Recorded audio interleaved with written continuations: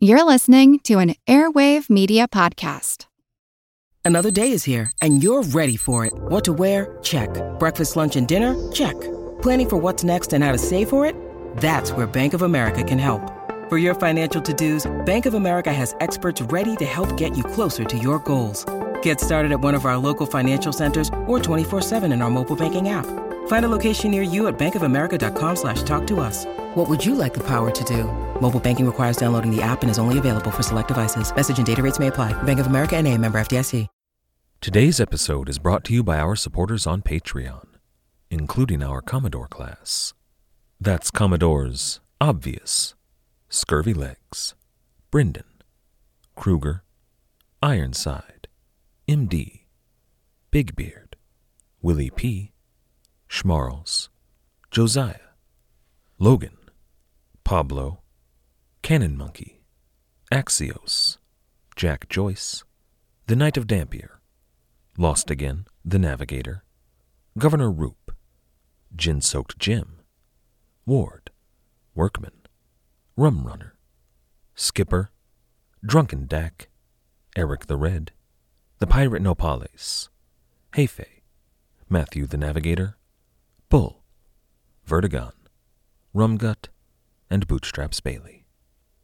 And I'd like to welcome our newest patrons, Alistair, Alexis, Michael, Nicholas, Oliver, Olivia, Patricia, and Richard, and our newest quartermaster, Jeppy Latch, and of course our two new Commodores, Fraser and Ketzel.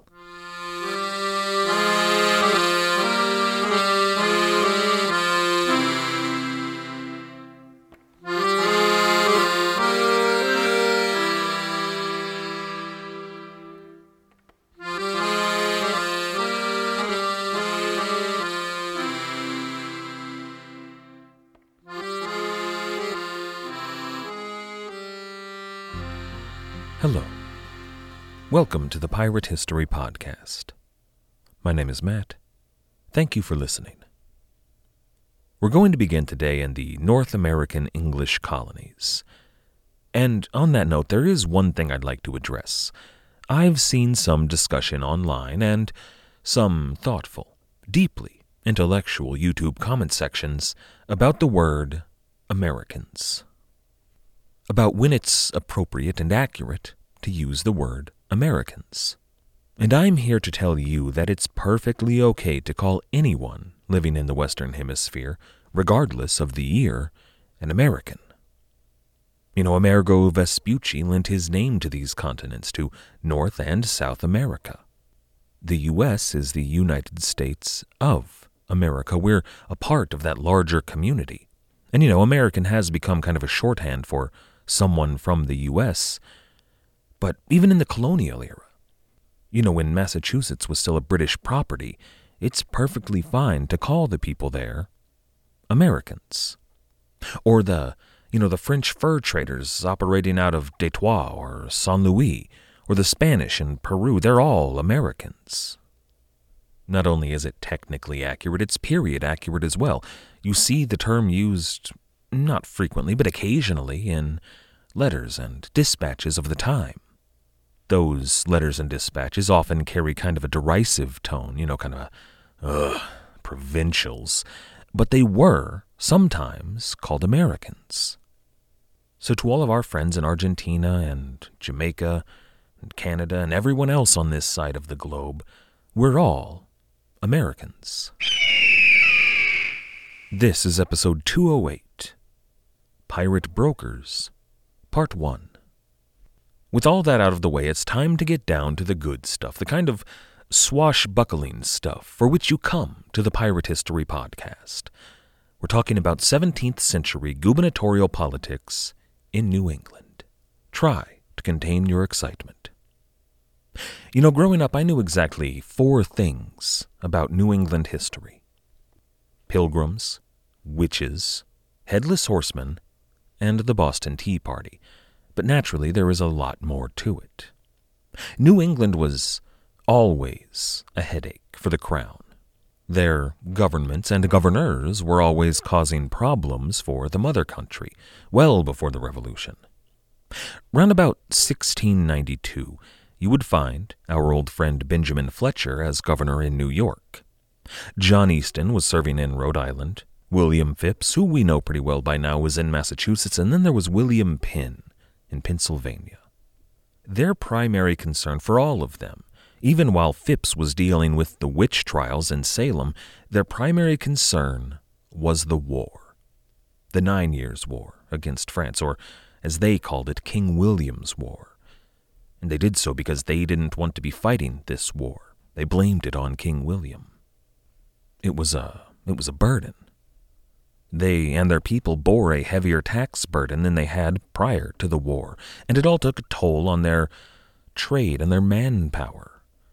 When people are busy fighting, they're not busy tilling the fields or fishing or trading. The only governor, though, that really seemed interested in prosecuting the war was William Phips in Massachusetts. See, his colony had a tangible territorial gain at stake in the fighting. They wanted Maine.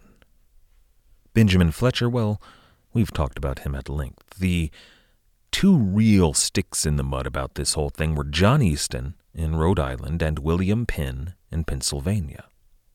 Both men were Quakers, both had proto-democratic leanings, and both were pacifists. King William, as you might imagine, hated them. Well, no, I shouldn't say hated. He was really annoyed with them. Both men were elected rather than appointed, first of all, which, kings aren't terribly fond of. Both colonies had their own private, governmental codes, which most kings aren't fond of. More than that, though, most of all, they were counterproductive to the war effort. They weren't paying their extra wartime taxes, nor were they raising levies to fight against the French. It was maddening, and I would love to delve into William Penn and all of his proto-democratic bona fides, and really just how much King William despised all of it. And it's not because William III was some kind of absolutist tyrant. He wasn't. He came from a relatively democratic republic. But he wanted his subjects, his representatives in America, to fight the war. And William Penn, well, he just wouldn't. Now, William Penn kind of owned the territory of Pennsylvania. It had been granted to him by royal writ some years before. It was, I think, the largest non-royal landholding in the world.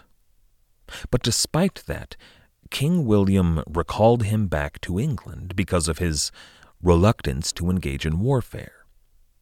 Now that's a fascinating story, and I encourage you to look it up, but it doesn't really impact our story today, except in one thing. King William needed a governor in Pennsylvania who would pay their taxes and prosecute the war. And beyond that, there was a desire to consolidate some of these colonial holdings in America.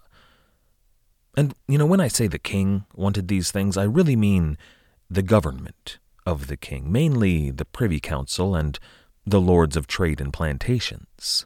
They wanted these things. But it was King William that appointed a new governor to oversee Pennsylvania, our old friend Benjamin Fletcher. He got the colony up and running from the royal perspective. They were doing fine before that. Philadelphia was a boom town that traded in all kinds of luxury goods. The kind of goods that Boston was a bit too puritanical for, and New York was a bit too piratey for. So Philadelphia and Pennsylvania, as an extension, were doing just fine, but Benjamin Fletcher got the colony paying taxes and raising troops. Now, his stint as governor only lasted for a few months. William Penn eventually relented. He agreed to pay his taxes and to send men off to kill other men, and thus he was sent back to Pennsylvania. But that other Quaker governor, John Easton in Rhode Island, he was more troublesome. He never sent troops anywhere, even when his neighbors were in dire straits, even when they specifically requested he do so, even when it might have saved lives. He never did. This irked the king. Maybe not as much as Pennsylvania. I mean, Rhode Island was small, much smaller than Pennsylvania, but still, it's the principle. So when William Phips, the soon-to-be governor of Massachusetts, went to England in 1691 with Increase Mather to petition the king for a new Massachusetts charter, the king installed him as governor, but he gave him another job. Phips was going to take command of the Rhode Island militia. This gave him royal authority over Governor John Easton in all military affairs. The Rhode Island Council wasn't terribly fond of this, and a flurry of correspondence flew between Providence and London.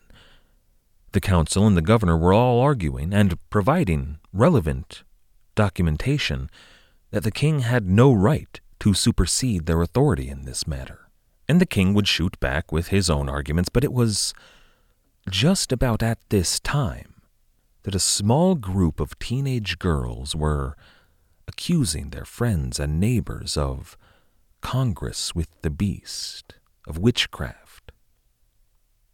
You know, we've been talking a lot about print journalism lately as it relates to pirates, but the Salem witch trials were a big part of the rise of print journalism. I mean, pirates make good copy, absolutely.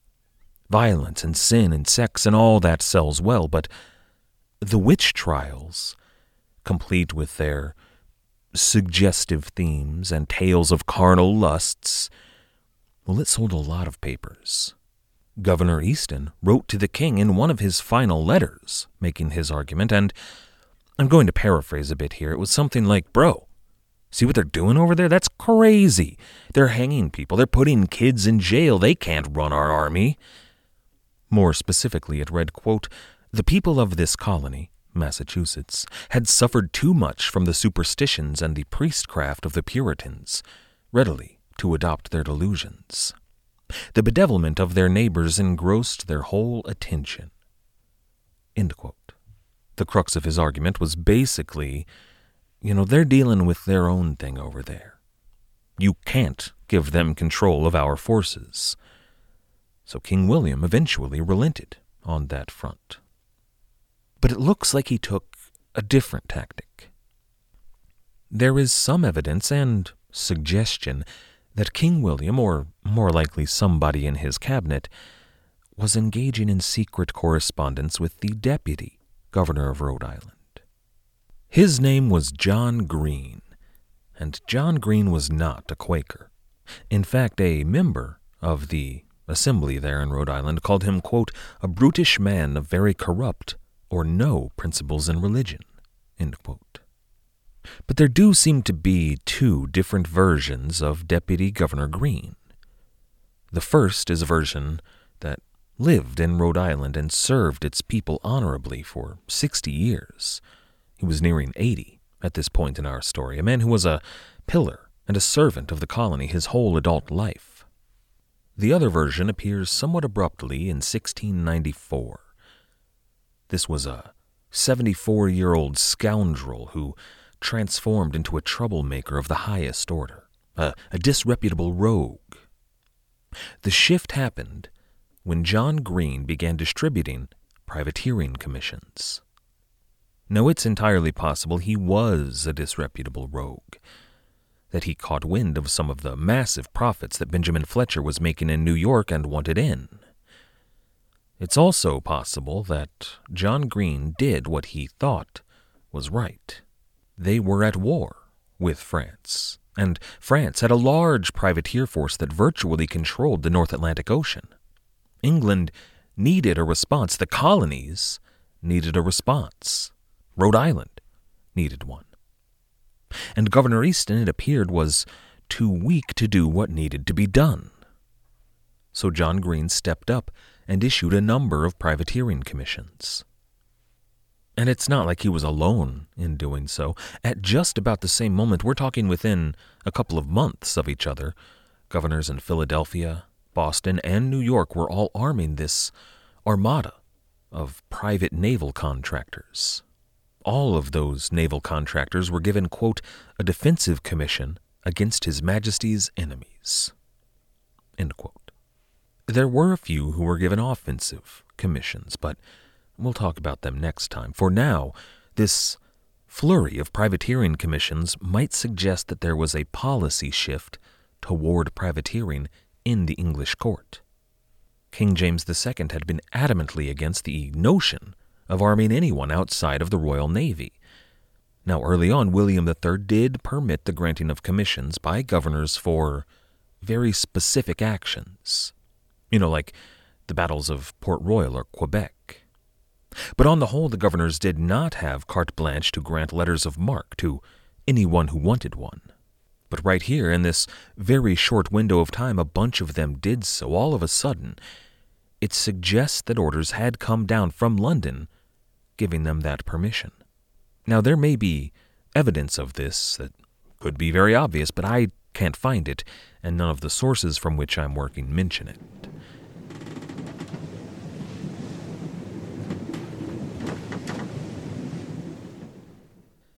When you need mealtime inspiration, it's worth shopping Kroger, where you'll find over 30,000 mouth-watering choices that excite your inner foodie. And no matter what tasty choice you make, you'll enjoy our everyday low prices, plus extra ways to save, like digital coupons worth over $600 each week. You can also save up to $1 off per gallon at the pump with fuel points. More savings and more inspiring flavors make shopping Kroger worth it every time. Kroger, fresh for everyone. Fuel restrictions apply.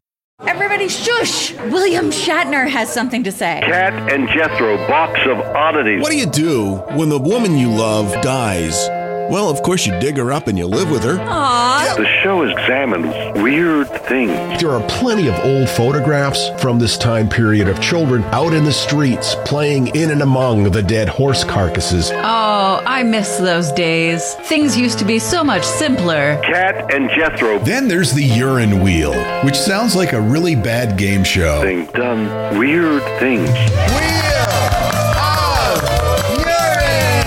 Cat and Jethro, box of oddities. That is really mysterious. Join Cat and Jethro Gilligan Toth for the strange, the bizarre, the unexpected, as they lift the lid and cautiously peer inside the Box of Oddities. The Webby Award-winning Box of Oddities podcast from Airwave Media. But it makes one think that someone spoke to or wrote to John Green.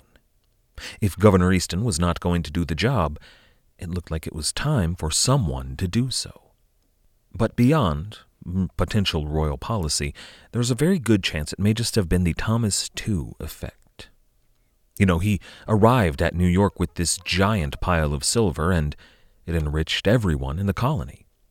From the governor on down, who's to say that the rest of New England didn't see some of that and wanted in on the next big score? And then maybe it was Henry Every. This deluge of privateering commissions all come in the wake of his mutiny of the Charles II in May 1694. Those couple of months were the summer of 1694. But maybe it wasn't a desire to get in on the action. Maybe that shift in royal policy came down not against the French, but against the pirates aboard the Fancy, and what they must have feared would have been a wave of pirates following in their example. That summer saw dozens of commissions handed out. Most of them, admittedly, were to ships that stayed in local waters, who actually defended the New England coast, who did their job as privateers, but some of those ships did not. Personally, though, I think it was a more direct influence on the part of Thomas II. I would not be surprised in the least to find out that he had agents in Philadelphia and Boston and Providence with big bags of bribes for anyone in the governor's office who could secure a commission. Now, not a commission for himself or the Amity. He had his own commission. It was locked down from Benjamin Fletcher, but he needed commission for all his friends. And Benjamin Fletcher wasn't going to be able to give commissions to all his friends. He had already handed out a few too many to do so. Notably, 2 commissions to men who were not directly associated with Thomas Tew: Richard Glover and John Hoare. And it's worth introducing those 2 captains today. John Hoare was born in Ireland, probably in 1664 or 65. He was an infant when Henry Morgan and the Brethren of the Coast were raiding Portobello and Panama. He was a full generation removed from the Brethren of the Coast. And I bring this up for a couple of reasons. First, I just kind of like to occasionally look at what past and future pirates were up to while our current pirates are active. On that note, here in the summer of 1694, Benjamin Hornigold and Charles Vane and Edward Teach were all 14 years old. Jack Rackham and Black Bart Roberts, they were 12. Mary Read was 11. Sam Bellamy and Stede Bonnet, 6. And Bonnie had yet to be born. There was definitely inspiration taken from generation to generation in the golden age of piracy, but more importantly, the second reason I bring up Henry Morgan is because John Hoare sailed his frigate, the Dublin, to Port Royal, Jamaica. This was prior to the earthquake in 1689 or 1690. He was probably one of the last mariners to receive a letter of marque from Port Royal. It was Governor Beeston, who you may remember, that commissioned John Hoare to attack the French. And that's what he did. John Hoare spent several months countering the machinations of the French privateers around Hispaniola. That's Lauro de Graaf and his group. Then he moved on to the Leeward Islands, and it was there, in a small raid off of Martinique, that John Hoare encountered a man named Abraham Samuel. Abraham Samuel was, he was born the son of a black slave woman and her French master.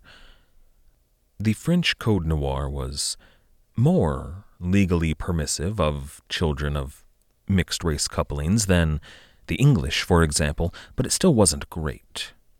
The father had virtually unlimited legal rights to do with the child as he wished, and the chance that the sexual encounter that created Abraham Samuel was anything other than rape is vanishingly small. His father almost certainly treated Abraham like property, not as a son. So when the opportunity arose for Abraham Samuel to run away with a bunch of privateers, he did so. When John Hoare arrived at Martinique, Abraham Samuel made his way to his ship and joined up. After Martinique, though, the West Indies were getting a little too hot for John Hoare, so he sailed up to North America. Plus, he'd likely heard that there were big moves taking place in that theater of the war. It was either during or shortly after the Battle of Port Royal, in Canada, that John Hoare captured a French frigate called St. Paul. And to his credit, John Hoare did what you are supposed to do in that situation as a proper privateer. He sailed the St. Paul back to the English colonies for verification. Now, after this large-scale battle, the Admiralty courts in Boston and New York were backed up. So Captain Hoare sailed for Providence, where the Rhode Island Assembly convened an Admiralty court of their own. They adjudicated Hoare's capture of the St. Paul, and on 7 January 1694, they deemed it a legal, wartime privateer action, and they granted John Hoare ownership of the St. Paul. He renamed her John and Rebecca. Then he sold his old ship, the Dublin, and took up residence in New York. There he married a woman whose name I couldn't track down, but we know about the marriage because of her brother, Richard Glover. Glover was related to judges and colonels and relatively wealthy merchants. Now, we're not talking the super wealthy, not Frederick Phillips and his ilk, but men who did run in the same circles as Frederick Phillips. It's probable, verging on certain, but not confirmed, that the marriage between John Hoare and Richard Glover's sister was arranged to secure some kind of business deal. A behind-the-scenes, back-room kind of business deal, but with a lot of money on the line. See, John Hoare showed up in this shiny, new frigate armed to the teeth, he was a successful privateer. Then he married into the family of Richard Glover.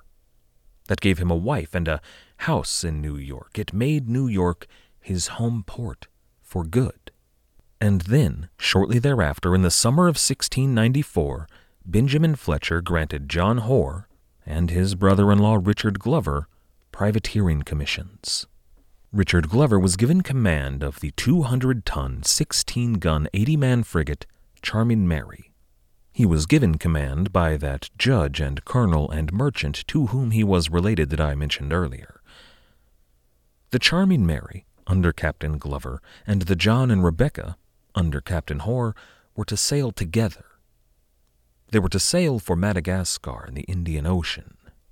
But their mission was not connected to that of Thomas Tew, and it was different than that of Thomas Tew. They weren't part of the same fleet at all. Thomas Tew was to be an independent operator. He was to sail east to hunt prizes and return with plunder. Real pirate stuff there, but pirates can be unpredictable. Even though Thomas Tew had a wife and children in New York and a nice new home of his own, Governor Fletcher could never quite guarantee that he was going to return as promised. Captains Glover and Hoare, though, they would do the job. And their job here was not pirate stuff, it was hauling cargo to Madagascar. The two ships had been filled to the bursting with guns and shot and powder and good wine and, more than anything else, cattle. And, this included cows, but likely it also included pigs. After all, we know that pirates are very fond of their, salted pork. What? Nothing?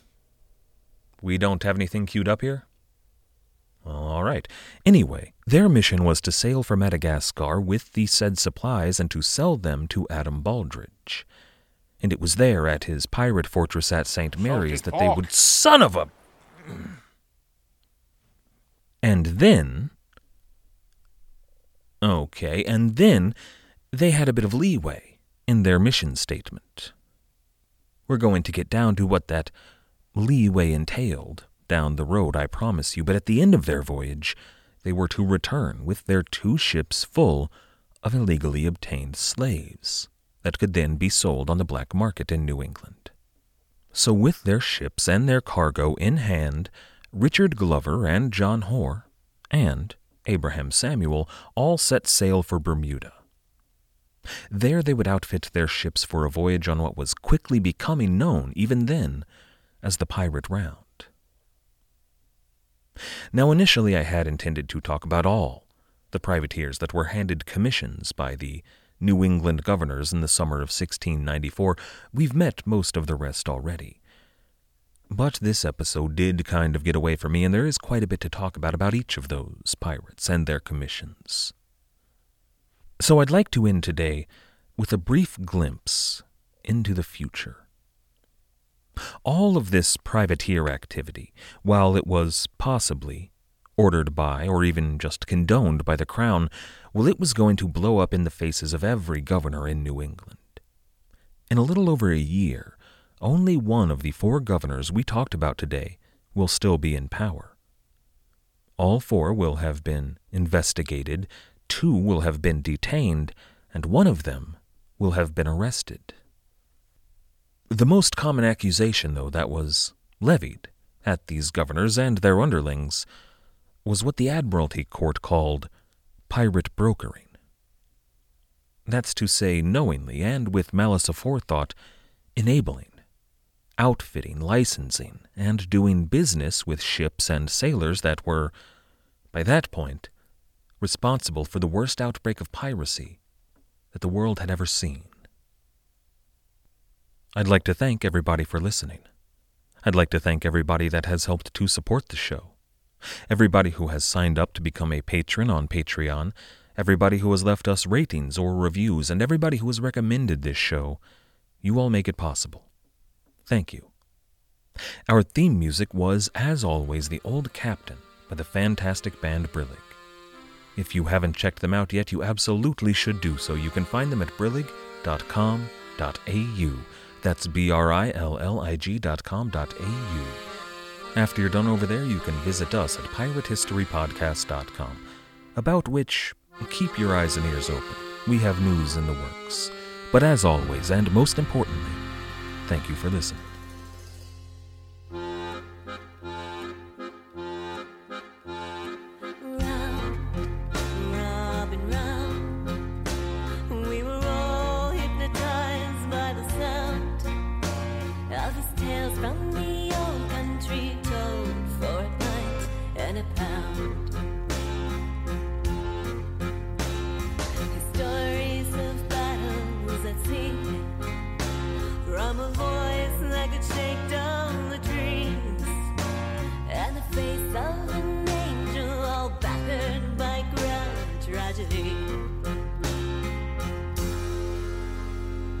Raise your glass in the air with a tear in your eye. Time has come now to bid him goodbye. For at first light this morn, the old captain has died. Let him live on in legend tonight.